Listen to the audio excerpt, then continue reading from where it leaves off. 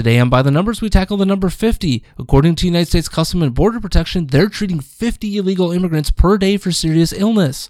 According to a Washington Times report, those who are being referred for serious illness have things like influenza, pneumonia, tuberculosis, and there's even some late-term pregnancies. Just prior to the holidays, 2 young children died while in Border Patrol custody, and it definitely sparked some outrage from the left, basically accusing the Border Patrol of murder. However, the truth of the matter is much different. Those kids and others were likely very sick before they even began their journeys.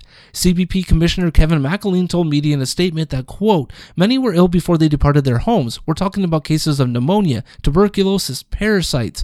These are not things that are developed urgently in a matter of days, unquote.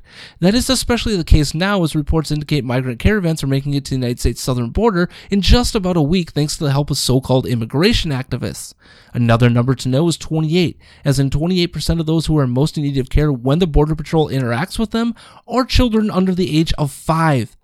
Over the final 6 days of 2018, a total of 17 illegal migrants were hospitalized with serious illnesses, and 6 of those were children.